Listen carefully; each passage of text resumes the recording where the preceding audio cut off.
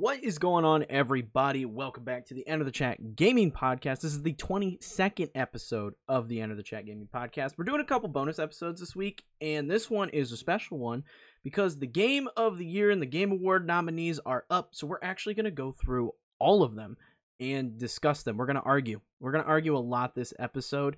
I am Nico. As always, I am joined by my co-host, Rico. How are we doing, Rico? Today's the day we choose violence. Yes, we woke up and chose violence. But we are available on all podcast services except for Apple because they hate us. And we are also available on YouTube in a video format. If you are watching the video format, you will be able to see our votes as we cast them. So, should be pretty fun and entertaining episode. We just did one, so I'm not going to ask Rico what he's been playing. We literally just recorded the other day, and that episode is live today. But one thing before I get into it, I gotta say, did you see that Halo Shadow Drop multiplayer the other day? I was seeing that, like, everybody was freaking out about it. They were just like, wait, what? It's out? Yeah, they put it out on Xbox's 20th anniversary, just out of nowhere. So the campaign's not available, but multiplayer is. They're calling it the multiplayer beta, and I've been hopping in and playing it, and the delay was worth the wait. Let me tell you, it's a good time. I suck at it, but it's really fun and polished.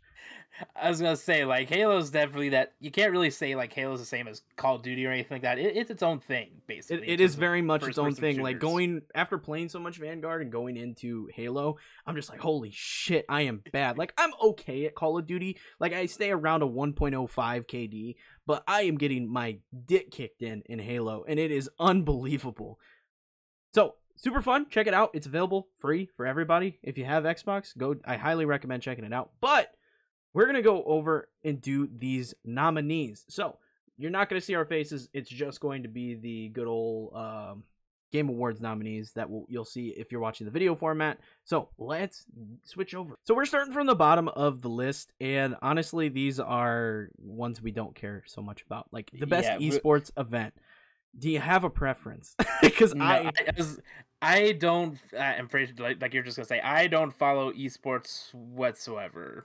Don't really care for it. It's cool that there's events for gaming that are so big, but I still don't really care much for it. So I used to watch a lot of esports back when I was a big League of Legends fan. So I'm just gonna vote for League of Legends Worlds, and we'll just move on to the next category here. Right, which would be best esports coach. Again, don't care. Yeah, I don't care. So we're just gonna skip it. I don't know any of these people is the problem. Best esports team. Do I know any of these names? No, I don't. I don't know any of these names. Why are these categories? I don't know. It's for inclusion. I don't know any of these for the best esports athlete. Best esports game. I feel like I can definitely cast a vote for this one. I'll say for this one.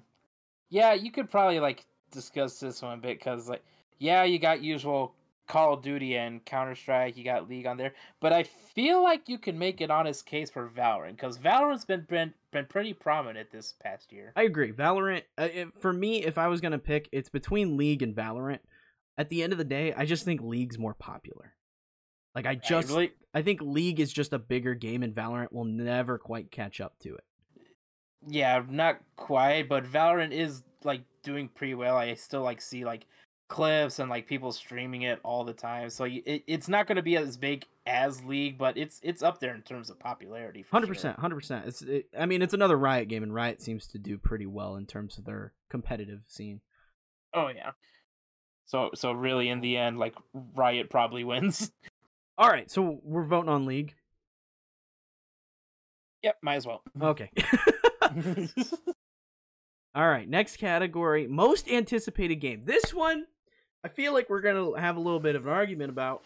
I was going to, just looking at the lineup here alone, it's going to be hard to decide. I have two.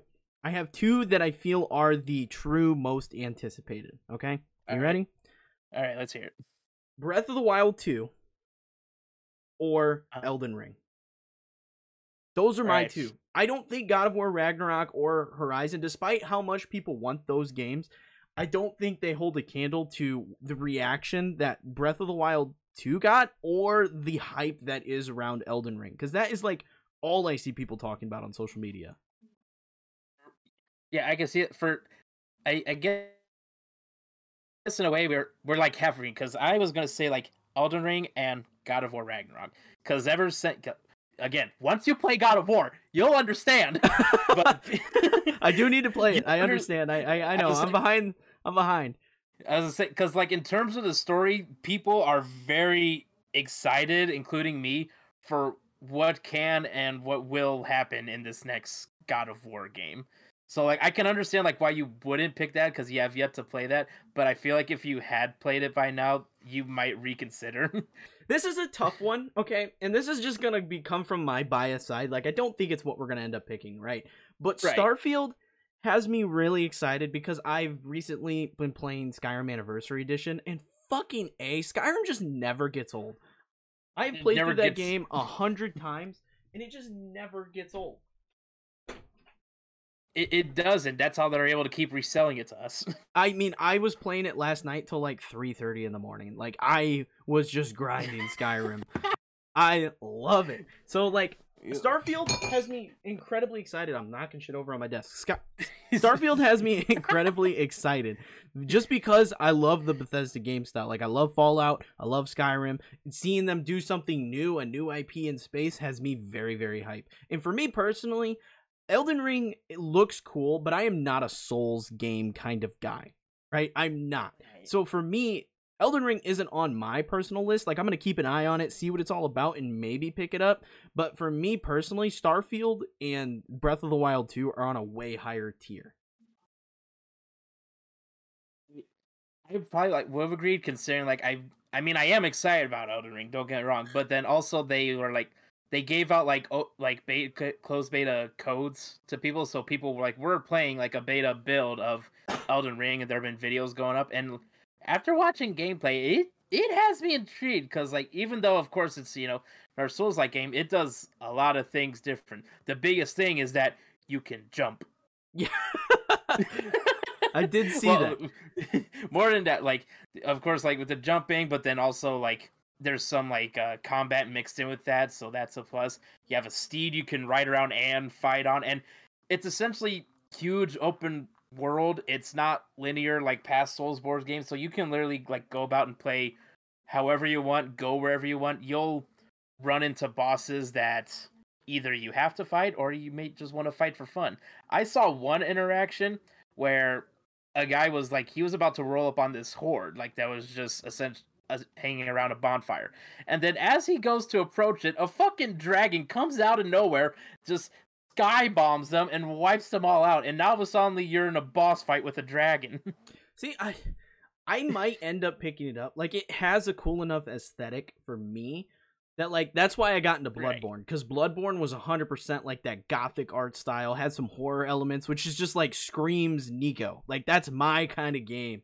Like, I love horror games and I love that art style. That's why I picked up Resident Evil 8 after I'd never played a Resident Evil game. It just fit that style. So for me, it might have the same effect Bloodborne did, where I just pick it up because of what it is. And I don't know. I think we have to vote Elden Ring. With the amount we've talked about it, I think Elden Ring is the way to go. Yeah, I feel like Elden Ring really is the one because like FromSoft they put out like amazing games already with the worlds they build, and then it even like it's just more like Soulsborne kind of. They're still this is something much different at least with it being open world, combat's a bit different, and yeah, I think it gets the vote. 100%.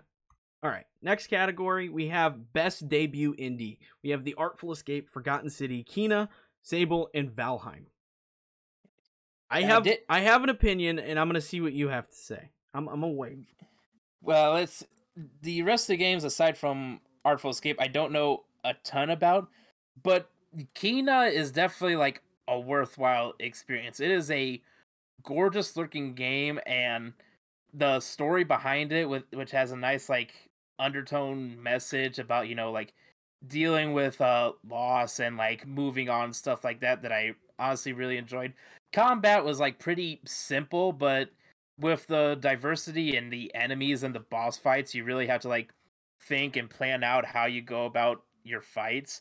So yeah, I mean obviously it's gonna be for Kena for me just because it's the only one I'm most familiar with, But let's hear your opinion. So for me, it's not Kina. I knew you were gonna roll with Kina because you're the Okay. PlayStation guy.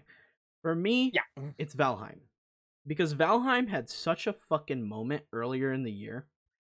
Like it was so big for that second that it was popular. It was like a month and then it kind of fell off. But even I'm not a big PC gamer anymore, but even I bought Valheim and hopped in, and just the survival Viking theme was super cool. Everybody was streaming it, everybody was talking about it, and I don't think Kina quite had that level of hype around it. Like, it didn't have that audience that Valheim had for the moment it did.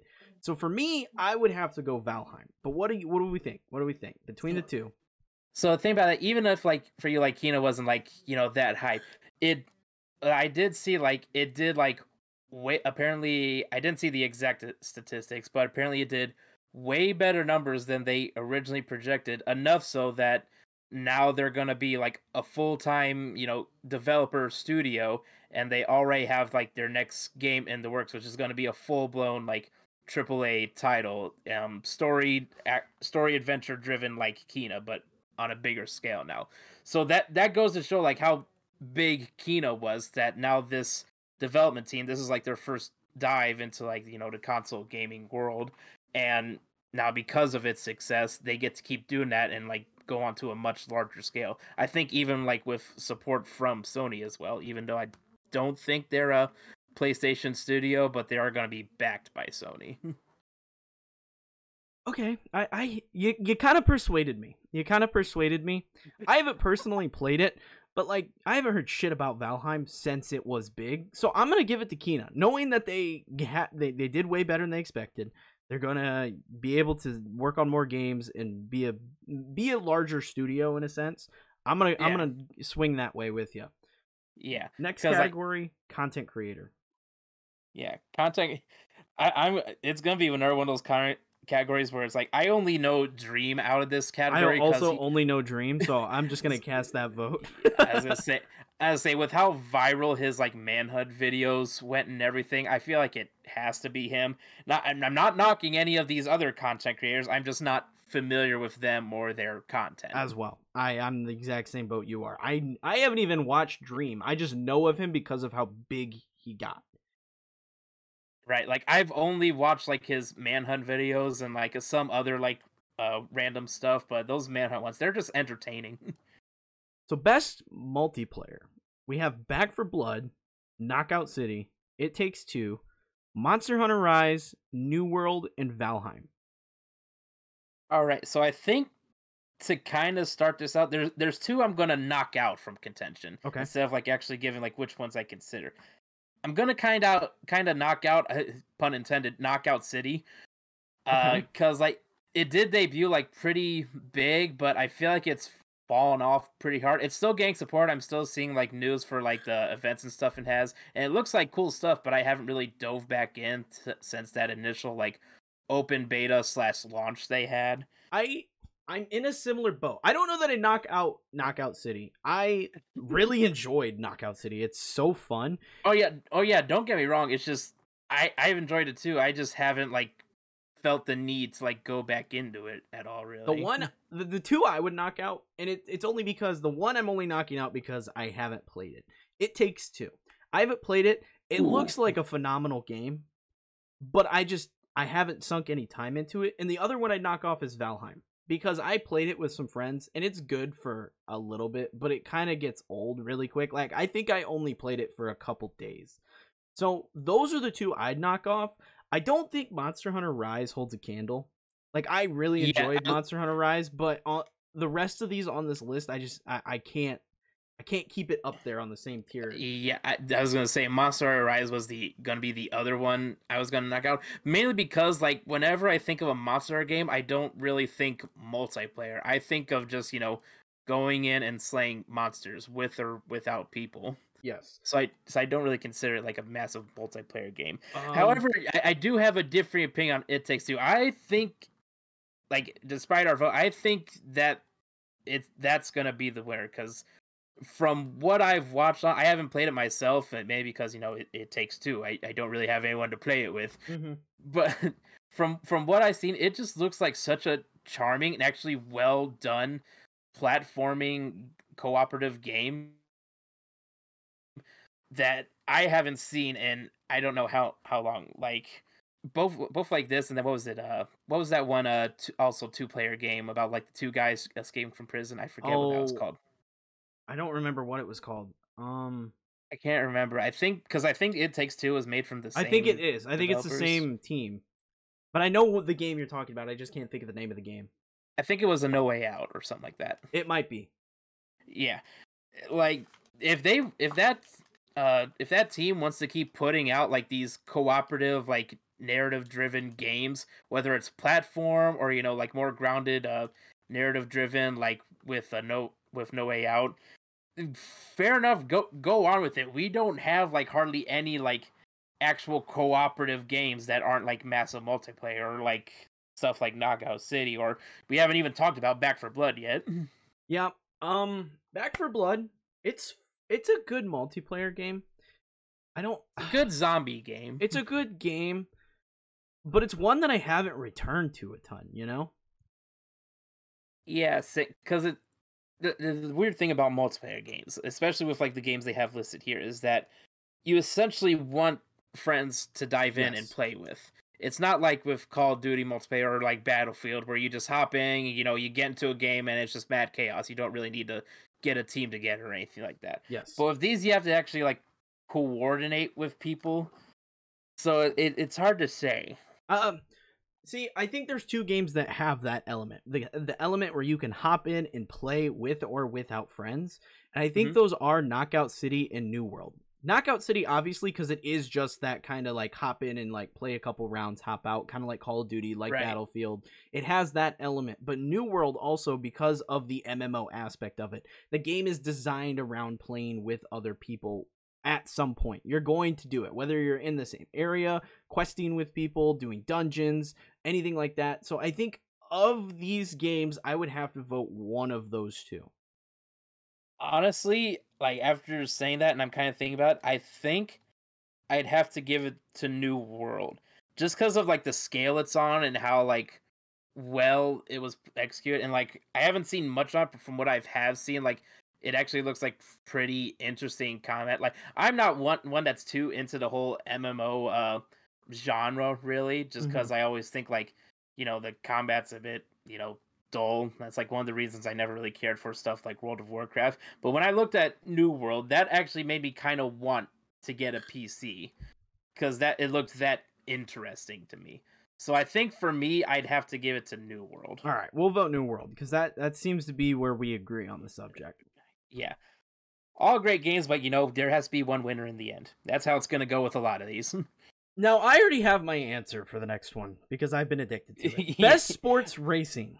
I'm going Forza 5. Like, Forza Horizon 5 is fucking amazing. I cannot get enough. I was playing it today before we started recording. I was grinding. I've been just buying. I saved up so much money that I've just been buying like meme cars, like just goofy, stupid cars. Like I have a whole collection of Jeeps, not because I want to race in Jeeps, simply because I want to throw the cool custom decals that people have made. And kudos to whoever's making these because they're fucking great. But I bought 3 Jeeps. One is the Jurassic World Jeep. One is the original Jurassic Park Jeep. And the third is the Jurassic Park Jeep that you ride is like automated and you ride on the rails from the first movie. Like that's the only reason I have these fucking Jeeps. Like I am so hopelessly addicted to Forza and the racing is fantastic. The ability, the accessibility, whether you want to play on a higher level, if you want to switch out, if you want to have a more realistic experience versus a more like middle of the road experience versus an easy, like you want the game to hold your hand kind of racing game, it's fucking awesome. The other game that I've heard a lot about and I feel like is going to be a serious contender is going to be Riders Republic. I was just going to say I'm pretty sure we're both going to be in agreement that like Forza gets a vote, but I still want to like mention like both Hot Wheels Unleashed and Riders Republic are like solid, like at least runner-up contenders, because I've heard and seen a lot about Riders Republic.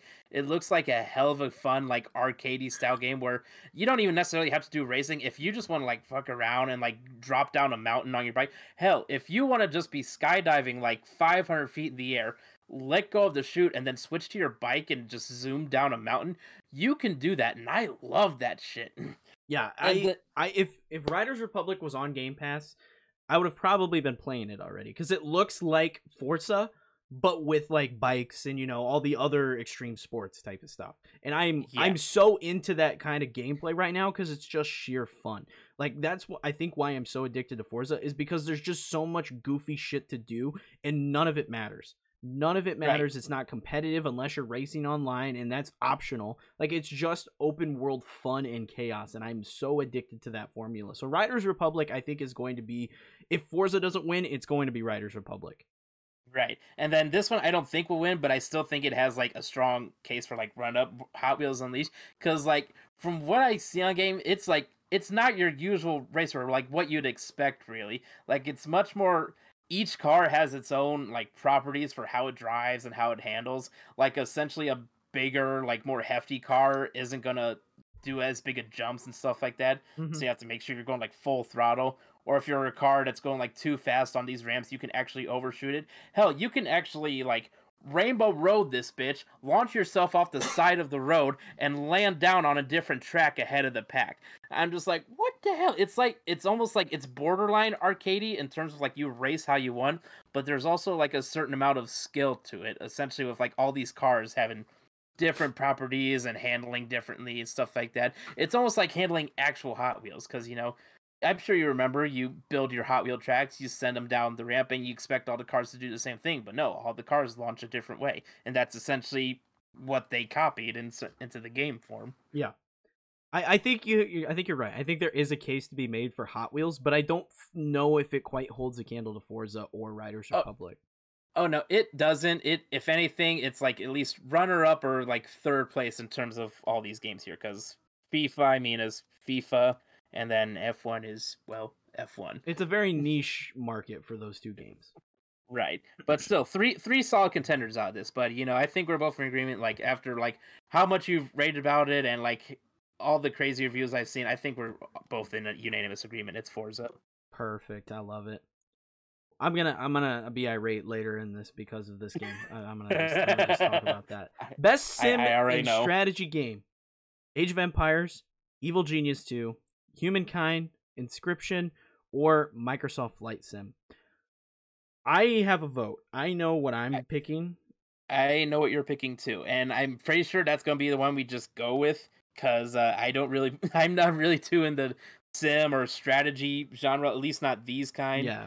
So I'm not too familiar, but from what you told me about your pick, I can kind of understand. Yeah, I've heard great things about Inscription. I know a lot of people really, really dig that game and are really into it. I've not personally played it. In terms of like Age of Empires and Humankind, I'm not really into that style of game. I respect them. I know why people love them. It's just not for me. But as someone who has Game Pass, downloaded Microsoft Flight Simulator just on a whim to see how good it looked, like the fact that I had to spend an hour and a half in the tutorial section just to figure out how to get my plane off the ground, like the amount of realism they put into the game to make it a real flight simulator, it's hard to not vote for it, especially with how beautiful the environments are and the continued support and all that stuff. I'm blown away by the game. It's not something I've revisited because it's just not for me, but as a game, it's unbelievable. Yeah, I was say like you've sunk a lot of time into Xbox, so for stuff like this, I'm gonna kind of just like go with you on it, especially mainly if it's stuff that where the choices I'm not familiar with. So Microsoft Flight Simulator. Yeah. Boom. Moving on. Best family. This one, I have two picks. I have two picks. Yeah. So yeah, I think I have two picks too, because when it says best family, I'm thinking of a game that you can actually like sit down with like some of your families, like brothers, sisters, cousins, get the parents involved, even though they're just gonna play along and not actually know what the fuck they're doing. Mm-hmm. But that's kind of like what I'm thinking. So I have like two picks in terms of that. See, when you put it like that, my opinion changes. Okay, because I had two picks based on the ones that I'm a big fan of. But based on like the ability to play as a family, I switch my vote. So the one I'm gonna remove is It Takes Two. I don't think it's a family game. No, this is more like, something you'd play with like a friend or like, a couple that would do it. That's Yeah. essentially what that is. Now the one that's gonna, I can't actually remove it because okay. It's Mario 3D World and Bowser's Fury. First off, Bowser's Fury is phenomenal. It's fucking Right. amazing. I 100% it. It's so good. Like that alone was worth $60 to me personally. I loved Bowser's Fury, but on top of that, you get Mario 3D World, which is a multiplayer game. You know, you can play with up to 4 people. You run through the courses, and the courses are really fun. It's like Mario 3D Land on the 3DS bumped up onto the Wii and now ported to Switch, and it's so good. That one's really solid. In terms of Mario Party, that one I also think is a very good family game. You can play it, everybody get in the same room. WarioWare is the same. Right. Pokemon Snap is an interesting one. Okay? Yeah. Because Because that's more of like a sit down on the couch and sort of like experience it together. It's not necessarily something you quote unquote play. It's mainly like just an experience, yeah. really. And I think it could be considered a family game. Like I understand why it's here because you could like sit down as a group and be like, "Oh shit, hold on, turn your camera back. You know, there's a hoot hoot doing something stupid over there, or a Heracross doing something crazy over there, right?" So you could do it as a group. I don't know how fun that would be. But I personally really enjoyed Pokemon Snap. I'm glad it got nominated for something because it's a very good game. Right. But in terms of this one, I don't think it quite meets the cut. Now, Right. I think WarioWare has to go. I don't think WarioWare quite holds a candle to Mario Party or Mario 3D World. Right. And that's like fair. I think WarioWare's fun. It's a bunch of goofy mini games, but Mario Party just does mini games better. So Right. if you got two mini games right there, I think you have to give it to Mario Party over WarioWare. Yeah, especially since like Mario Party, like it's more of a competitive aspect, where as with WarioWare, mainly just this one, they added in, I think it's like up to 2 or 4 players, and it's more cooperative rather than like competing, really. Yeah. So I think Mario Party does beat that. So really, I guess it comes down to Mario Party or Super Mario 3D World / Bowser's Fury. And that's a tough one. It's a tough one because 3D World is so. Also, the other issue with this is that both of these games are technically like remakes. Like Super Mario, Right. well, Mario Party Superstars is just old recycled Mario Party games, and then Super Mario 3D World is a port, but you got Bowser's Fury. So it's kind of hard to like narrow it down based on like which is actually new because they both have recycled content. For me, I like Mario Party, but Mario Party's never been like my go-to. Like if we're all hanging out, let's play that. I would much rather play Mario 3D World. So for me, I think that's where I'd lean. I think I'm gonna kind of agree with you there, just because it does have that fun cooperative part of it. I also want to point out how like the two we came down to, even though it's best family, these are like the two games that would be most likely to tear a family apart. I think Mario Party for sure. I don't know if 3D World would be quite the same because you're kind of playing the level together. Yeah, you need to see some like some like friends online playing together because I've seen some toxic shit. Best fighting game. Now this is not my category at all. I was gonna say this is more up my realm, and so I'll just like go over the ones like that I at least know about. So Nickelodeon All Star Brawl, essentially Smash Bros, but with a Nickelodeon coat of paint. Ever since it came out, I have not seen or heard much about it. Yeah, there was a lot of hype leading up to it, but I haven't heard shit since. Right, and I think that was just mainly due to it being so like out of nowhere, and people just overall like very curious about it. Yeah, but then like when in terms of it actually coming out and people getting their hands on it, it's like, okay, this is like fine. I know one thing that definitely hurts it is that there's no like voice acting in it, so like all you hear is like the characters hitting each other, but you don't hear them actually say anything. So that definitely hurts it a lot, especially with like the iconic voices you have there. Like, just imagine like just whacking SpongeBob and hearing him constant scream, or Patrick going like, yeah, like that. I didn't know there was no voice acting, so that definitely takes away a little bit from that one. I'm sure the other one you're gonna reference is Demon Slayer. Yeah, Demon Slayer. Demon Slayer. I'm not gonna say it's a great game, but it is definitely a very good game. especially since it's by CC2 and basically the same people who made the Ultimate Ninja Store games. The Ultimate Ninja Store games were fucking phenomenal in terms of recreating the most like iconic moments from Naruto. And Demon Slayer is definitely the same case. It recreates beautifully like all like the really iconic stuff from the anime. The combat is very different from Ultimate Ninja Storm, but still very enjoyable, even if you like you don't even really have to dive heavy into it, like, you know, figure out all like the technical stuff of it. If you just want to like hop in with a friend and mash buttons, beating the shit out of each other, you can, and that feels satisfying with some of these characters. But the game I feel like the vote's going to have to go for is Guilty Gear Strive. I had a feeling that was where we were going to end up. Yeah. I would say, like, when this game was, like, first announced, there, you know, the hype was, you know, it was constant for it to release. It died out a little bit, but I'm still seeing stuff about it. I'm still hearing about it. Yeah. And it has a great art style. It is also by CC2, funny enough, the same people who made, you know, Demon Slayer and then the Dragon Ball Fighters game. So it's a very lovely looking game. It's a very lovely looking game in capturing that like 2D / 3D art style. And you know, the character designs are like very cool. I don't think I've seen a design I necessarily hate, and I know the combat is like just as fun. So overall, I think Guilty Gear Strive takes it. All right, I'll give it to you. I'm not the fighting game guy. Although one thing I'm afraid of is that Nickelodeon All Stars Brawl wins because people are going to vote for it for memes. I could see it. Yeah. Best role playing, and I think this one we're going to argue about. I feel like too, because for me at least, it's that top 3 there I'm going to be torn between. So I don't know. Monster Hunter I never see as like a role playing game. Yeah, no, like, yeah, you can, like, switch up your armor and fighting style, like, on the fly, your crafting weapons and everything, but there's no, like, actual, like, stats. Well, I mean, there is stats to take into consideration, but that's if you're, like, super hard, like, dive into Monster Hunter, like, you're looking at your resistance and everything and building different armor sets and everything. Yes. All right, so here's my thought, okay? Monster Hunter, not quite there. From what I edited and watched of you play Scarlet Nexus, it's not for me. I can't. I know people are gonna vote for it. It's not what I have 2. The one I think is going to win.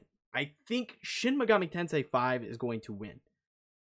I can see that, honestly. I haven't played it myself, but I can see that. Now, I will say, to avoid like any like pitchforks and torques, originally when I saw that game, you know, I was gonna think like, oh, now we can see like where the Persona series came from and, you know, how stuff originated.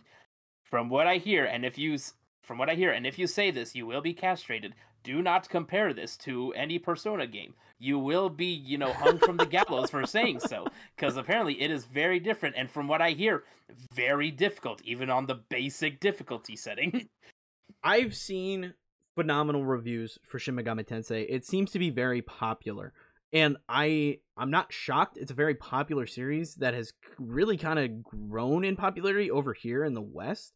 So I think that is ultimately what is going to win this category. Honestly, I could see it going both ways. I could see Monster Hunter honestly win with the amount of hype that it has gotten over in the West after Monster Hunter World.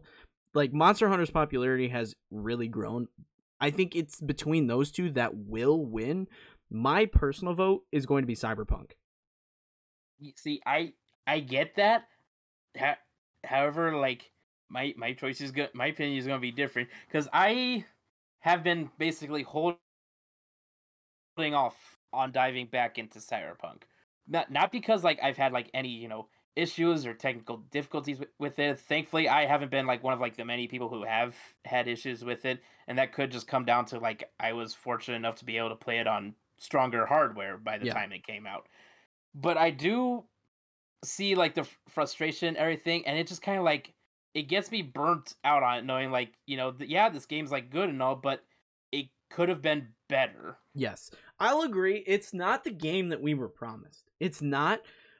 but it's still a really good game. Like It is. I loved my time with Cyberpunk, and I again was fortunate enough to play it on stronger hardware. I played it on my Series S, and I did not have any issues. Of course, I had a couple bugs here and there, but nothing that was game breaking. And I loved Cyberpunk. Right. I'm looking forward to the next gen version because I'm really excited to hop back into it. Right. For me personally, though, my pick is gonna go to Scarlet Nexus. Now I know it's not necessarily your thing, and I don't blame you because when from that video, it was definitely the more boring portion of the game because it was like in the beginning, not much is going on, and I will say I'm not a fan of how like a lot of like the narrative aspects were done in just like these slideshow cutscenes, which kind of like killed it. But in terms of like the actual story, so many like twists and turns and stuff, and like the thing is, you can go into this for a second playthrough because you can play from two different perspectives. But just like going in, playing through it, like unraveling all these different like mysteries and conspiracies, and that's not even the best part of it. The best part about this game is the cast. There is not a single character out of this cast that feels like feels like they shouldn't be there, and there's not a single one that I dislike. Each character is likable in their own different way, and they don't like fumble over each other. If what I can compare it to now, it's like Returnals. Not Returnal. Yeah, Returnals. Or is it Eternals? Eternals. I'm thinking of the game Returnal. It's Eternal. God, I had an aneurysm there. Hold on. But yeah, if you've seen Eternals in theaters, you'll kind of know what I'm talking about. But Eternals like does such a great job at balancing out all these new characters, and that's essentially what Scarlet Nexus is. It has like this pretty large like ensemble cast, but it's balanced out so well that no character feels unnecessary. So we're stumped, okay? Yeah. Because I don't know if Cyberpunk will. I don't think Cyberpunk has a shot. Like, I appreciate it's nominated because it's a good game. It just wasn't ready to be released. Right. It was a good game, but it's not what they initially wanted to put out. It's what they essentially had to put out to sort of like, satiate everybody. I don't know if it was like a higher up decision. I think it was a higher corporate decision to put that game out in the state it was in. Yeah, because I feel like if you were to ask like any devs like that, they'll say like, no, we should have worked longer on it. Yeah. So I guess we'll cross Cyberpunk off, and it pains me. It pains me to do so. Like I would reconsider if they've done a bit better in terms of delivering like what they promised. And I'm not blaming like the devs for that. I know it was like a higher up thing. It's just like, with how messy the launch was and stuff, despite how good of a game it is, I can't overlook like how things went down when it came out. So there's three: Monster Hunter, Scarlet Nexus, or Shin Megami. Because I don't think either of us have played Tales of Arise or even know what the hell it is. All I know is that's another like anime RPG, a good one from what I hear, and one I'll probably play at some point down the line, but I don't know a whole lot about it. But yeah, I definitely think it comes down between those three: Rise, Scarlet, and Shin Megami Tensei.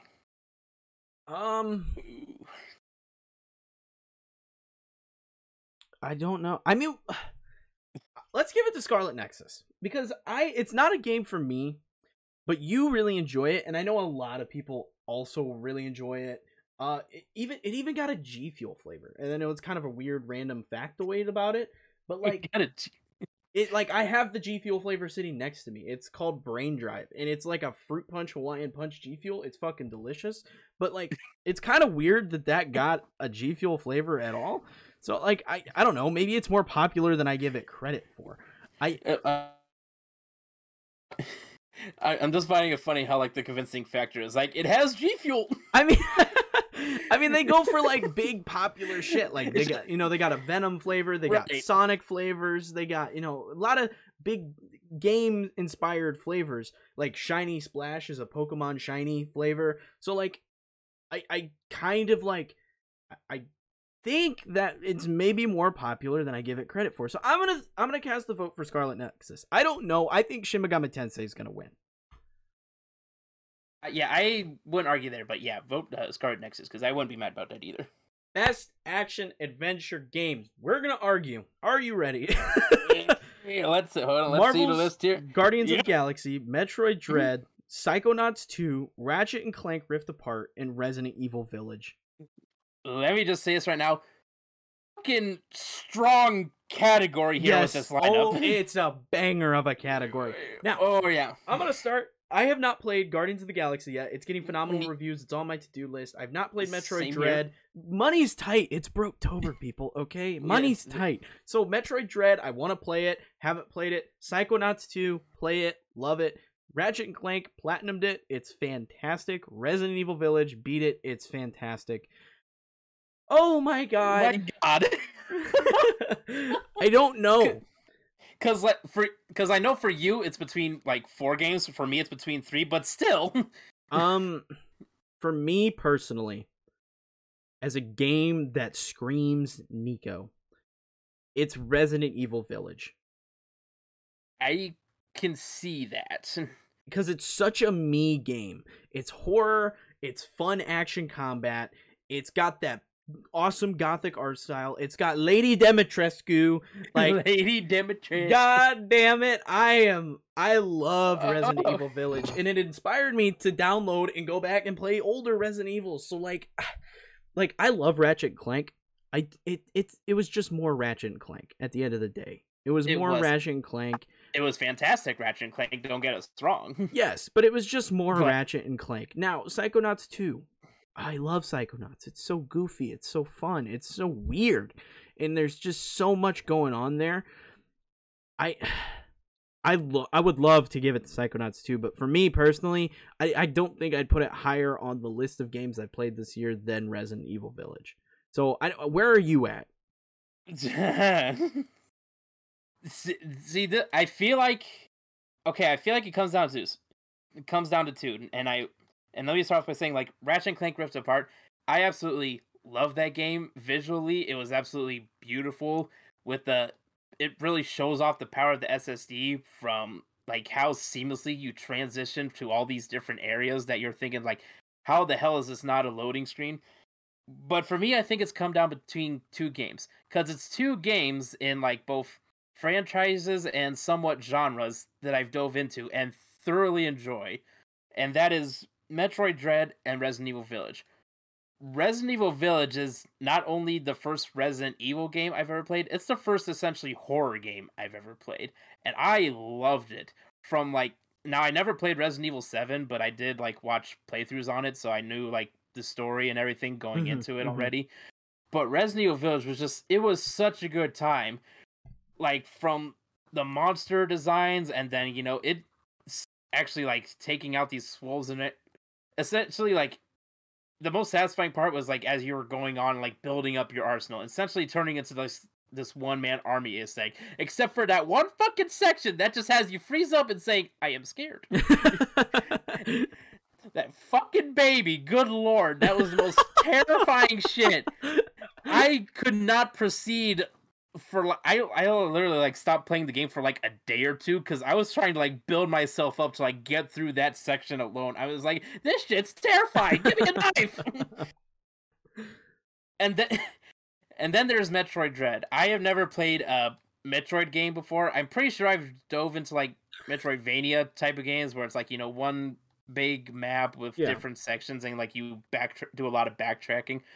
But good lord, it is such a satisfying game to play. Like, the controls are seamless, and, you know, watching yourself, like, level up, and same thing as Resident Evil Village, build up your arsenal, and you're able to just take out these enemies like nothing, powering yourself up, your suit, and your gun, and everything like that.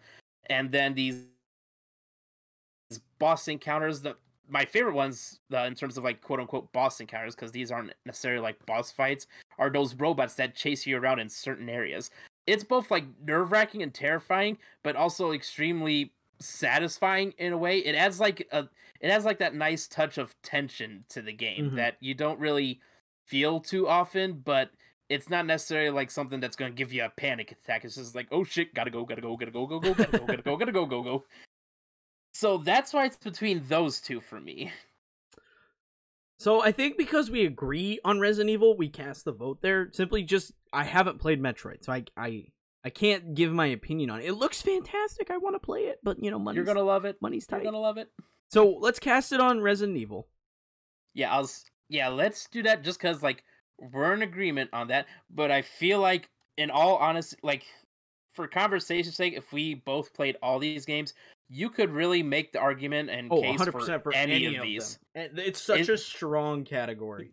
It really is. And let me just sort of like cut in and say like this is all just me and Nico's opinions, or like sort of finding like a middle ground we agree on. If we were both to like do this on our own in our own time, we would definitely have like different picks. 100%. We'd have different lists. But think of it as like not so much Nico's vote or my vote. Think of it as like the channel's vote or like our vote together. Yeah.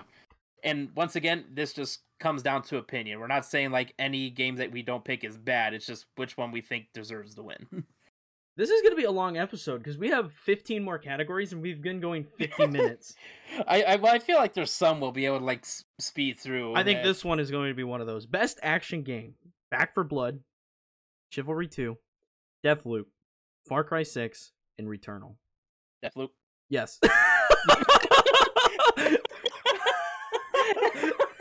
I mean, yeah, Deathloop's like too fucking good. Like, it's props so to like good.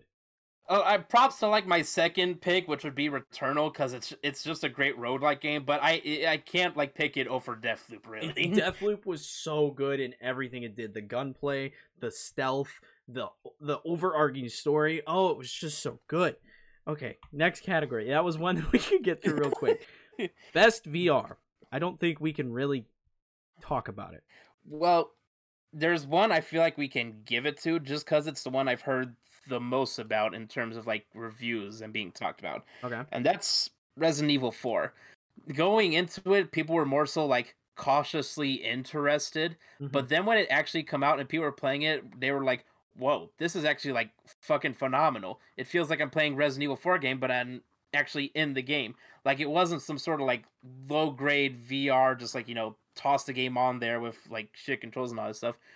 From what I hear, people are saying like controls and stuff are nice and like the areas are actually like really well done. So I feel like it should go to Resident Evil 4 in terms of VR. I will just agree because that's the game I've heard most about in terms of this list. Like I have heard a lot of people rant and rave about how good Resident Evil 4 VR is. So we'll agree on that one. Right. Innovation and accessibility. Essentially, most accessible game. Yes. Forza Horizon 5, Marvel's Guardians of the Galaxy, Ratchet and Clank, or The Veil Shadow of the Crown. I haven't even heard of the last game. For me, I'm going to give it to Forza. They have an unbelievable amount of accessibility options. Like, in terms of games that I feel like are most comparable, like, I think aside from The Last of Us Part 2, Forza might be the game with the most accessibility options I've ever seen. Right. So for me, that's where my vote's going. I don't even remember what accessibility options are in Ratchet and Clank. So I don't know why that's even on the list. Far Cry 6, I don't recall what accessibility options are on the list. Yeah, it's hard to, I was going to say like it's hard to like kind of pick unless you actually like play these games or are actually familiar in terms of like what their accessibility settings. You could also like go into this in terms of like which game is easiest for just anybody to like dive in and play, even if they have like no prior experience in the genre or franchise whatsoever. Mm-hmm. Well, let's read. Yeah, recognizing software and or hardware that is pushing the medium forward by adding features, technology, and content to help games be played and enjoyed by an even wider audience.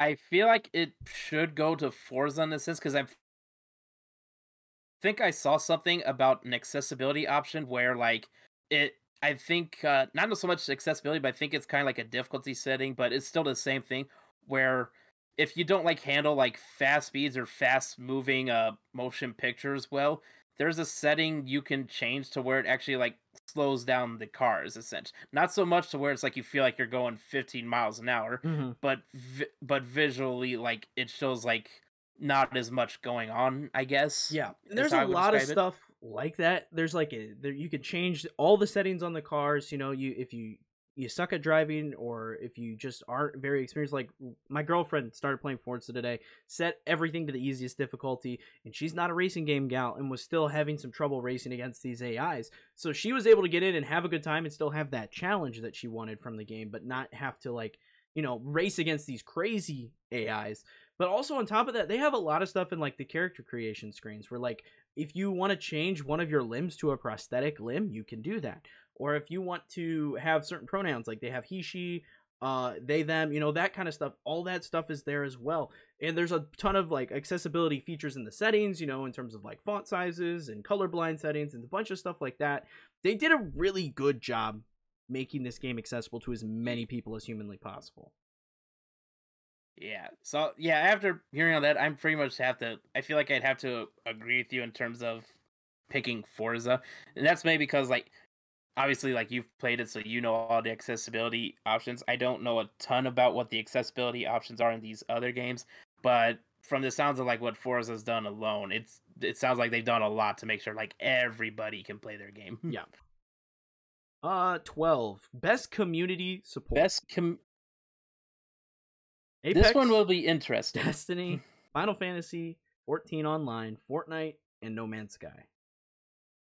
Recognizing a game for outstanding community support, transparency, and responsiveness, inclusive of social media activity, game updates, and patches.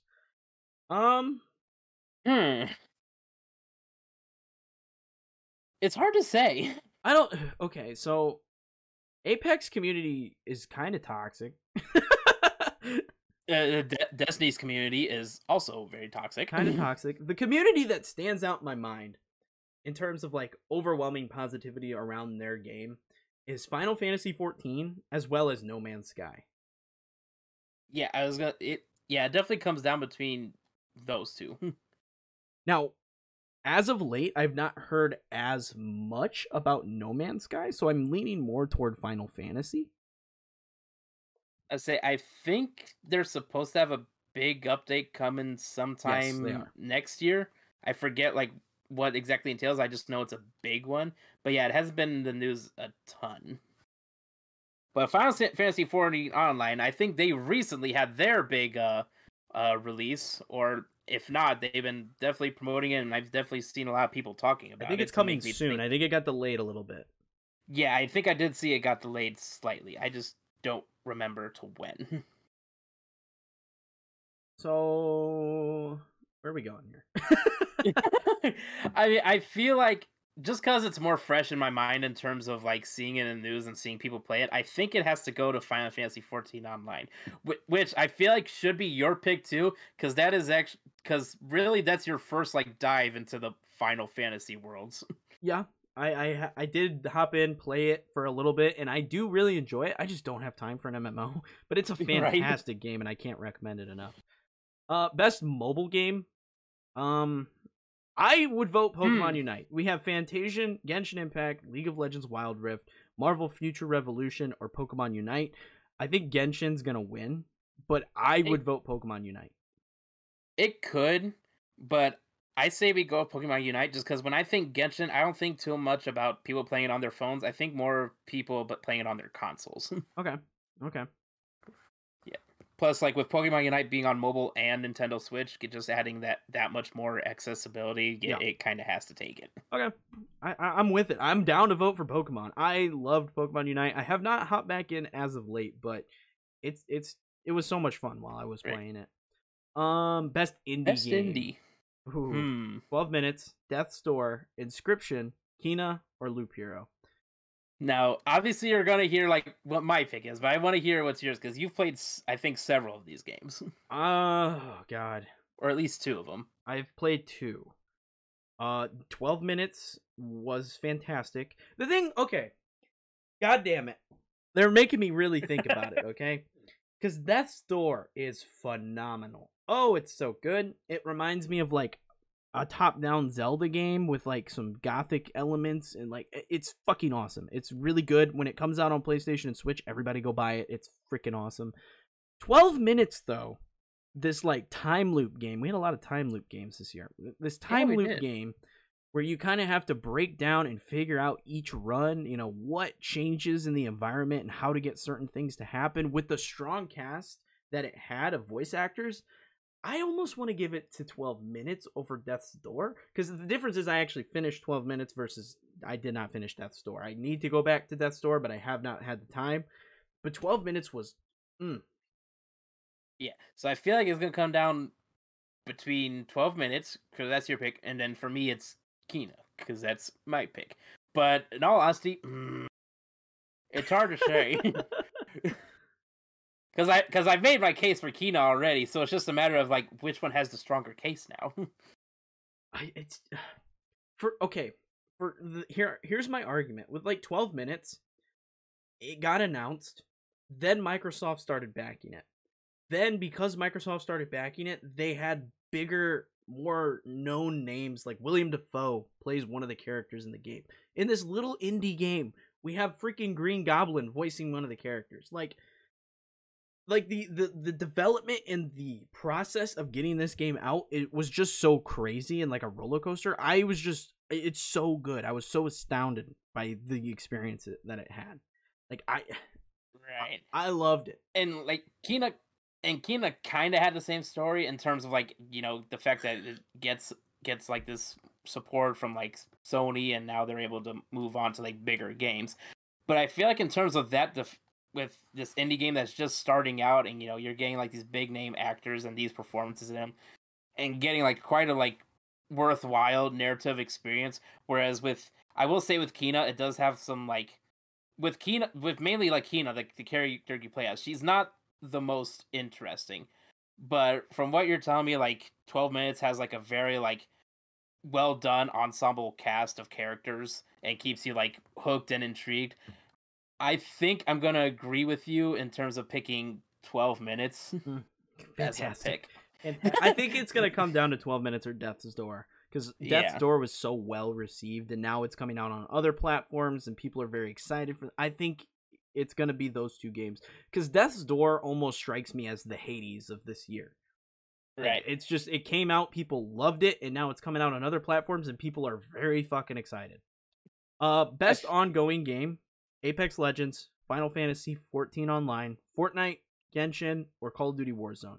I'm immediately knocking Warzone off this list. Yeah, Warzone off the list. Fucking get that anti-cheat in there, you silly little independent studio. Activision, what a small indie company. Yeah, I know. Okay, so for me, I love Apex, but I don't think it's on the same level of Fortnite.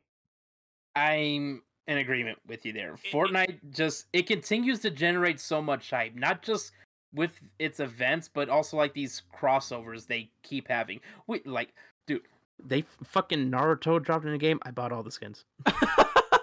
Yeah, I gotta hop on and buy the Naruto skins. I was very excited to see them. But yeah, they constantly do the crossovers. They reinvent so much stuff every season. It's just so fresh every time you get on and a new season has started. So for me, I'm going Fortnite all day. Yeah, I'm in agreement. Fortnite's just too good of like a hype machine now with its crossovers. Yes, it's the biggest crossover game. Now, this one you have to read description about, because I don't know how to like base my vote on for this one. Games for Impact. For thought-provoking game with pro-social meaning or message. We have Before Your Eyes, Boyfriend Dungeon, Chicory. I've heard fantastic things about Chicory. Life is Strange, True Colors, and No Longer Home. Now, I've only played one of these games. I have played none. I've played Boyfriend Dungeon, and it was very good, and I understand why it's on this list. I've also heard phenomenal things about Life is Strange True Colors, and I have listened to a couple podcasts that reviewed it and stuff. So for me, it's between those two. Of the two here that I would vote for, even though I played Boyfriend Dungeon, I thought it was great. I think Life is Strange, from the reception it had, I'm gonna have to go with that one. Yeah, I think I'm just gonna agree with you. I've never played a Life is Strange game. I've mainly just watched like playthroughs from like the first one, as well as like I think some of the DLC that came with it. But I know they've always been like well received games, have very like thought provoking stories, and I'm just gonna assume like True Colors is no different. Now, I will say, I'm happy to see Boyfriend Dungeon on the list, because it was such a weird game. and it just kind of like even the name, people are like, what does that even mean? It's a really good game. I highly recommend checking it out. I'm glad it at least got nominated. I don't think it'll win, but I'm glad it was here. Right. All right. Let's see here. I already know my pick. Best performance. We have Erica. I am so sorry if I mispronounce these, because Erica Mori as Alex Chen in Life is Strange. Can't say anything about that. Giancarlo Esposito as Anton Castillo in Far Cry 6. I love that performance. Jason Kelly as Colt Vaughn in Deathloop. Maggie Robertson as Lady Dimitrescu. Oh God, Ozioma Akaga. I'm so sorry. As Juliana Blake. We probably butchered the hell of that. Butchered it, and I do apologize. I feel like there is one clear-cut, definitive answer. Okay. Say what you have to say. Fucking nuts. The fuck are you doing here? We're doing something. I just wanted to answer your question, that's all. Okay. Anyway, I feel like the one true definitive answer, just cause from how much this bitch may unleash something in everyone and turned every fucking man, woman, and child into a thirsty motherfucker, I feel like it goes to Maggie Robertson for Lady Dimitrescu, because holy hell, she created a mommy fetish and people who didn't even know they had that fetish. I agree. She killed it. And that's who I would go for. However, Jason Kelly's Colt is phenomenal. I was gonna say, I love his performance too. Like, Colt's just so entertaining. And Colt is an entertaining as hell character. Ozioma Akaga, I hope I'm saying it right, as Juliana, fantastic. So good. Yeah. The thing I'll say about Giancarlo Esposito, as much as I love that performance and that character as Anton Castillo in Far Cry, he plays the same character in every fucking thing he does. Like, it is the same character that was in Breaking Bad, you know, so it's like, I love him. I love him as an actor. He's so good at that particular role, but it's nothing we haven't seen him do before. So for me, I'm with you. Lady Dimitrescu, I love the character. I love the performance, the amount of memes and like just online activity revolving around that character. I have to give it to Maggie Robertson. Yeah. Best audio design. Deathloop, Forza Horizon 5, Ratchet and Clank, Resident Evil Village, and Returnal. See, now this one will be interesting, because a lot of this stuff so far has been like, you know, thinking of how well games play and stuff and like what they do. This is just for how the game sounds. Ooh. I think I know my pick, but at the same time, it's still hard to like say for sure. Mm-hmm. For me, I think I would go with Eternal, because the sound design is just done so well with that, and it translates so well through the DualSense in terms of like, you know, feeling and hearing like the patter of rain and like wind blowing and stuff like that, grass rustling and everything as you go through these different environments. So I think I'd have to go Returnal for this. So for me, it's between two, because I've not played Returnal. It's Deathloop or it's Forza 5. And Deathloop was fantastic in the gun sounds, the, you know, environment stuff, you know, with the landmines, the, you know, the different what were they called? I can't even remember what the individuals were called. On the tip of my tongue, but I can't think of it. But you know, you're gonna drive Visionaries? Is that it? Well, the Visionaries, yes, but the people, the individuals, I can't remember what they were called. Regardless, the conversations that they had, the voice acting, all of that was done so incredibly well. The back and forth between Colt and Juliana, but all over the radio and the radio sound effects, all of that. The power-ups had such cool, but I don't know, Forza, God, the game's so good. Forza is so well done in terms of the different car sounds, in terms of the actual soundtrack. Like, the radio stations have some really popular songs, like, they got Levitating by Dua Lipa, they got Industry Baby by Lil Nas, they got Teardrops by Bring Me the Horizon. Like, they have a huge soundtrack that they have. On top of that, the way that, the different environmental effects impact the sound, like whether you're driving on dirt, on road, on water, wherever you're at, the weather effects and the environment that you're in add so much to it. Like one scene in particular that comes to mind is the volcano. They have you go up on this volcano, this active volcano, and you're doing a bunch of like science research and stuff, and you're driving around and you feel the rumble of the volcano in your controller as you hear it in your headset, and it's so well done. So for me, I have to go with Forza. See, here's the thing now. After you talked about Deathloop and I started thinking back to playing it again, because it's been a little bit since I've played it, and like thinking of the sound designs from like the power-ups and, you know, the guns and all that stuff, I might need to change my pick to Deathloop now. We'll vote Deathloop since it's the one we agree on, and Right. both of us had one that we both haven't played, so we'll vote Deathloop. If I was doing this list alone, it's 100% Forza. Yeah. Best- It's definitely divisive. Yeah, best music score, best score and music. So, The Artful Escape, Cyberpunk 2077, Deathloop, Marvel's Guardians of the Galaxy, and Nier Replicant. Ooh. For me, it's Deathloop or Cyberpunk, but that's because those are the only games I've played on this list. The thing is, I also want to consider Marvel's Guardians of the Galaxy because, you know, if it's anything like the movies alone, you know it's going to have a killer soundtrack. Yeah. Cyberpunk's soundtrack's very good. So yeah, I was gonna. I don't Cyberpunk's know is good if too. it's on the level of Deathloop, because Deathloop was like, it's set in the 70s and the music fit in so well with the era that they put the game, and it really made it gave it that old-timey feel, and like all the spy stuff and the spy music and the stealth stuff, like and plus I love like how anytime you get into like these conflicts, like the music kicks in and like gets all like high energy and stuff like that, and just basically matches just what's going on around you or like what kind of situation you're in. So yeah, I think honestly, like if I played Guardians of the Galaxy by now, my opinion would probably be different. But I think it does go to Deathloop because it captures that aesthetic so well with its music. Best art direction: The Artful Escape, Deathloop, Kena Bridge of Spirits, Psychonauts 2, or Ratchet and Clank Rift Apart. In this, I'm going to read this for you because this might persuade you. For outstanding creative and or technical achievement in artistic design and animation. I have one that comes to mind in terms of creative and technical achievement. For me, it's when I think of like the technical achievement that kind of gives me my pick.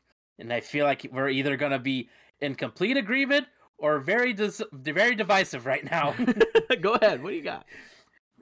We'll make this interesting. We'll say it at the same time on the count of 3. Okay.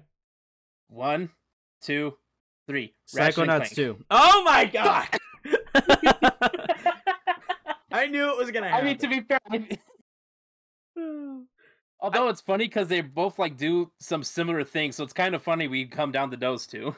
Like, I agree on the technical side of things, Ratchet and Clank, but Psychonauts 2 does a lot of that, like, portal thing, like the rift thing that Ratchet and Clank does. It does the same thing.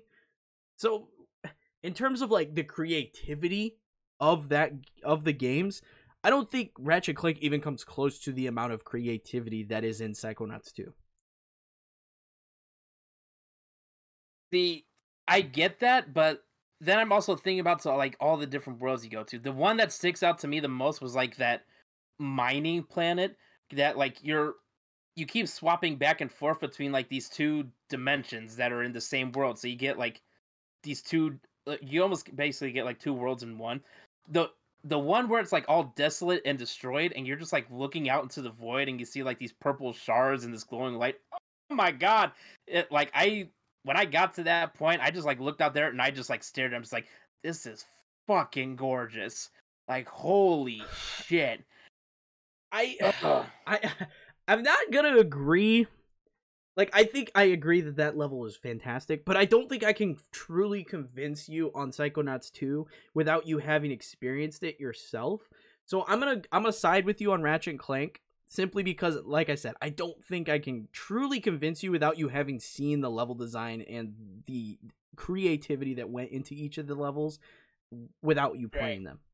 So we'll go Ratchet and Clank on this one. We've got 3 categories. We're coming down to the end here. Best narrative. I don't really think this is a category that needs to be done here because it's obvious. Deathloop, It Takes Two, Life is Strange, True Colors, Marvel's Guardians of the Galaxy, or Psychonauts 2. No, hold on. No, I think we're in agreement. It's Deathloop. It's Deathloop. Like the way it does its story, it's done like too well. Like it gives you it does give you a narrative experience, but then there's also stuff you kind of like learn on your own as you play. So like there's stuff you can miss, and then there's stuff you find out more of. Yes, the stuff that you learn on your own. The ability of them to have a time loop game, but every day you have new dialogue between Colt and Juliana, and it's never the same. Like, I was gonna say I love their interactions every time. That is incredible. You know, as you go through each loop, having more knowledge, learning about the different Colts that are also going through a loop as you play through the game, and the fact that it leaves so many questions. Like I'm left going, okay, I want to know more. I want to know how this whole like loop thing started, who's behind it, how Colt really had an impact. I would love a prequel game. Yeah, and I'm not sure how they would do it, but I would love it. I would say they do it, and then it's either going to be like a similar case to this game, or they maybe just like make it a focus like single player narrative, and you play as either Colt or Juliana. Jolteon. Oh, so yes, I think we're going with Deathloop there. Yeah. Let's see here. Best game direction. Oh my fucking god. Deathloop, It Takes Two, Returnal, Psychonauts 2, or Ratchet and Clank. Now let's read the description of this one, just to see if it coerces our opinion. Okay. Awarded for outstanding creative vision and innovation in game direction and design. All right, so we'll knock out like Ratchet and Clank because, like you said, it's more Ratchet and Clank, yes. And the only thing it does like really different is the Rift things, which is amazing, but I don't feel like it's personally enough. Returnal is a fantastic roguelike, yes, but it's a roguelike. We've all said it is a roguelike. It doesn't really do too much that's different from other roguelikes. Psychonauts 2 we can throw off for the same reason that we threw off Ratchet and Clank. It's fantastic, right. But it's almost the exact same as Psychonauts 1. So, and then it comes down to It Takes Two and Deathloop. Yes. Just click Deathloop. I'm with you. Deathloop just did so much as a time loop game, but not being a roguelike game. Like, having that consistent narrative going into each loop, it was done so incredibly well. And you could see the inspiration that Arcane took from Dishonored and Dishonored 2, and then took it into this game. Like that, and like, you know, differentiating itself from being a roguelike by like letting you build up an arsenal instead of like starting completely over in terms of powers and weapons. Yep. It's hard to stay away from Deathloop. The final category, our game of the year contender. Deathloop, It Takes Two, Metroid Dread, Psychonauts 2, Ratchet and Clank Rift Apart, or Resident Evil Village. Now, I'm going to say this before we even get started here, is my game of the year is not on this list, but it was a contender in so many other categories, so it really pisses me off that it's not on this list here. Okay, my game of the year, goddammit, is Forza Horizon 5. I have not had that much fun playing a video game in a long time. Forza is pure joy. I cannot express that enough, and the fact that it's not on this list is like, it's a sin.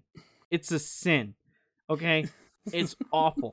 Okay? But from what's on this list, I am ecstatic that Psychonauts is on this list because it was like a cult classic, right? It was a cult classic, and then they brought the second one out, and now it's this big thing that a lot of people have experienced and enjoyed through Game Pass and stuff, and like they could go back and play the original through Game Pass. So I love that it's on this list. It is not my game of the year. Yeah, I will say, like, one omission I'm surprised at seeing, and like one inclusion I'm also surprised seeing. I'm surprised to see one Guardians of the Galaxy left out, especially with like the rave reviews I've seen it getting. And then I'm also kind of surprised to see Resident Evil Village included here. I wasn't really expecting it for Game of the Year contention. I mean, don't get me wrong, I love the game and everything. I was also surprised to see Resident Evil instead of something like Returnal. Yeah, that's another one. I'm surprised that Returnal got left out. But I will say it is nice to see both Metroid Dread and It Takes Two, both included for Game of the Year contention, because Metroid Dread is the first Metroid game in how many years that we've gotten, and it's been a phenomenal return that I've absolutely loved playing. And then It Takes Two, I'm also happy for because it's a game that I could tell like was a great game. I was just like sort of nervous it wasn't going to get the recognition it deserved, but obviously like with these nominations, like I'm happy to see it get like that recognition now. I'm right there with you. It Takes Two has been such an experience for so many people, and to see a smaller game like this get the recognition that it's gotten is fantastic. I love seeing the kind of wild cards, like the fact that It Takes Two and Psychonauts is both on this list. Like that is super cool to me. On top of that, it's really cool to see Metroid Dread on this list because unless it's like a Zelda or a Mario, like Mario Odyssey, Breath of the Wild, like you don't see Nintendo on Game of the Year lists all that frequently. So to see something with a smaller fan base like Metroid come out and be as big a hit as it is, like that's freaking awesome. I know, it's just I'd always like to see like with these Game of the Years, like which one's like the wild card, and the wild card for me it comes down to like two. It's like It Takes Two and Metroid Dread. It's very satisfying to see them there, really. And like I understand why Ratchet and Clank is here. It was phenomenal. It was showing off the hardware. Resident Evil, I think, is an interesting pick. I'm not sure why it is here. I enjoyed it immensely. Same. The thing with this list is you can tell that there's none of the, like, this was a weird year for games. And I think that's why we see so many of these really, like, unique games like Metroid Dread, Psychonauts, and It Takes Two on the list. Because there weren't any of those big, like, Spider-Mans or Red Deads or things of that level for this year. Right. Like don't get, these are all like very like well received and successful games, but like if you look at this list, there's really only like one like actual like big game that was like had all like the advertising support, had like a bunch of hype behind it, a lot of promotion, a little too much promotion if you ask some. The thing that I like about this though, the fact that there are no, Spider-Mans, GTAs, Red Deads, those big games that like everybody's like, yes, we're in agreement on. Everybody knows this is Game of the Year. Like last year, we knew Last of Us Part 2, right? Everybody knew Last of Us Part 2 was Game of the Year, right? Right. This list, there is a case to be made for every single one of these games, and I love that. Right. I love the conversation pieces.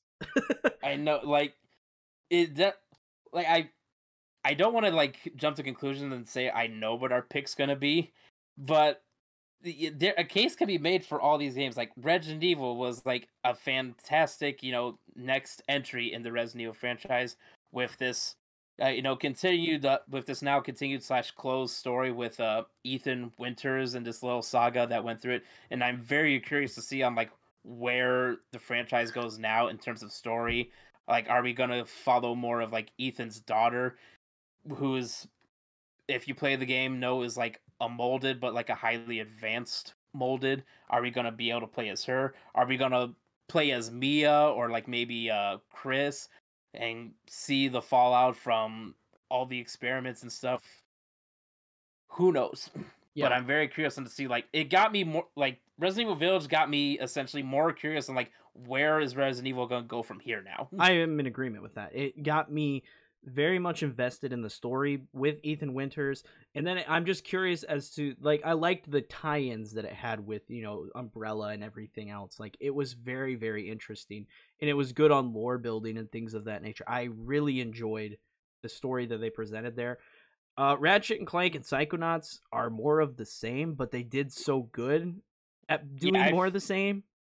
Like, I can't speak on Psychonauts, but Ratchet and Clank, now obviously we know we've like Ratchet and Clank games, they're not very like heavy like story driven games, but god are they fun as hell to play with all these different gadgets and weapons and shit, just all the zaniness that comes with a Ratchet and Clank game. This running and gunning and strafing, taking out enemies, it doesn't get old. It never does. And Ratchet and Clank Rift Apart makes it just 100 times better. Yeah, I'm in agreement there. Metroid Dread was it looks so good and so well polished as someone who hasn't played it. And just Like, seeing the response that people have had, like it's the best-selling Metroid game to date, and it's going to be a huge hit at Christmas time. We got the holidays coming up.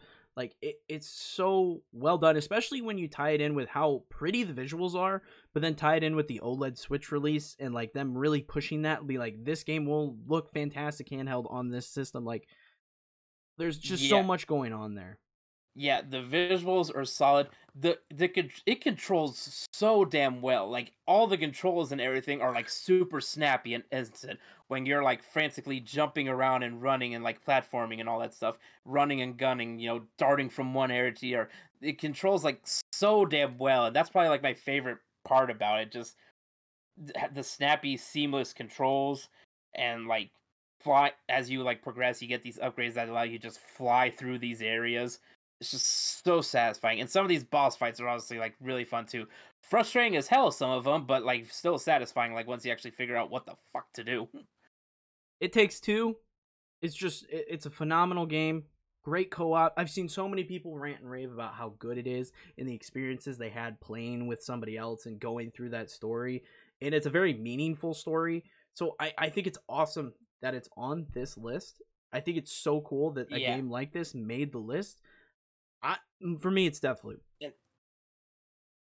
Yeah, I was gonna say we're coming down to like the game that we've been trying to put off from talking about, because the past few categories we've already given it our vote, but now we come to the meat and potatoes. It's Deathloop. The game is so well designed from start to finish. The narrative, the ability to have that consistent narrative while restarting the day over and over, tracking down the different clues, figuring out how you're going to be able to take out all the visionaries in one run, getting that very interesting ending. I won't go into it, but getting that very interesting ending to the game, and then like left with so many questions. The comedy, the gameplay, the powers, everything about it was so well done and well polished. It's hard to not vote for it immediately. Yeah, I was gonna say Deathloop for doing something that's like so different that like makes you think, like when you first like look at the premise of Deathloop, you think like, oh, it's essentially like a AAA roguelike. But then when you actually play it and you understand like the lore and the gameplay loop and everything, pun intended, ho ho ho. it's so different and unique than anything we've really gotten. The character performances with Colt, Juliana, and then all like the visionaries is very satisfying. Like Colt and Juliana are obviously like the stars of the show, but the visionaries definitely do shine in their own right, especially if you like take the time to read through some like the clues and transcripts you find from like the visionaries talking to each other and getting a feel for what their personalities are like. And the thing is, like, those personalities actually play into gameplay, because I forget which one it is. There's one visionary that's like super fucking paranoid that like when you go into the area where he's there, if you set off like any traps anywhere, even so much as disarming them, not even setting them off, he will be alert that like, oh, you're here, and make your experience that much harder. I learned that the hard way. It's just such a well-designed game, and it's so unlike anything we've had before that it just sticks out like a sore thumb in my mind as game of the year. Now, again, it's not my personal game of the year. Forza 5 is my game of the year. But in terms of like the thing with Forza 5, it's beautiful, it's stunning, but it's more Forza, right? Deathloop is entirely its own thing, and I loved every minute of it. And I don't know if it can quite be replicated, unlike something like Forza, where you're eventually going to get another release that is another Forza game in a different location. So for me, as much as if Forza was on this list and I was picking based on like actual innovation and, creativity, I would have to still give it to Deathloop. Yes, I can't really argue much with that, but like Deathloop's just too strong game, too well done of a game, introduces something that like completely new, unique mechanics, and basically like, I don't want to say like reinvents like the roguelike genre, but definitely like starts something new. Yes. Something that we definitely could see in like future games and stuff in terms of like a gameplay loop. But all in all, even though it's not on the list, we know like the one true, game of the year, hold on, I'm going to have it here in a second, is Bassmaster Fishing 2022, the true game of the year that just got left out. Oh man. Well, that concludes our list of the Game of the Year Game Award nominees. You are able to do this yourself if you go on. A lot of... Oh yeah, we agreed and disagreed on a lot. We had some arguments. We had to just kind of concede some cases on certain categories. Not even so much in differing opinions, but there was just a lot of these categories. It just came down to a lot of hard, like, you know, really thinking and deciding. It's like, God, it could be either of these, but only one has to win. Yeah. So you are able to do this yourself if you want. Go check out the Game Awards website. You just log in with like any social media or Gmail or something, and you can cast your votes, and you will be heard. December 9th is the Game Awards, and I'm very much looking forward to watching them and seeing all the new, you know, trailers and stuff that we get, and seeing who actually wins, seeing if, you know, Rico and I were right. You are able to also, since we rant and raved about how good Deathloop is and also how good Forza is, we have videos, we have separate podcasts on that, so go back and check those podcasts out. We did a full video, full podcast, all on Deathloop, and then last week we talked about Call of Duty Vanguard as well as Forza, so go check those out if you want to hear more about those particular games. But that is going to be it for this episode, guys. Thank you for entering the chat with us. As I said earlier, you can check us out on podcast services as well as on YouTube in the video format. And you can check us out on socials. If you want to keep up with Rico, be sure to check out the End of the Chat social medias. And if you want to keep up with me, check me out at Nico Gaming on Twitter. But like I said, that is going to be it. Thank you all for hanging out with us today, and we'll see y'all in the next one. Later!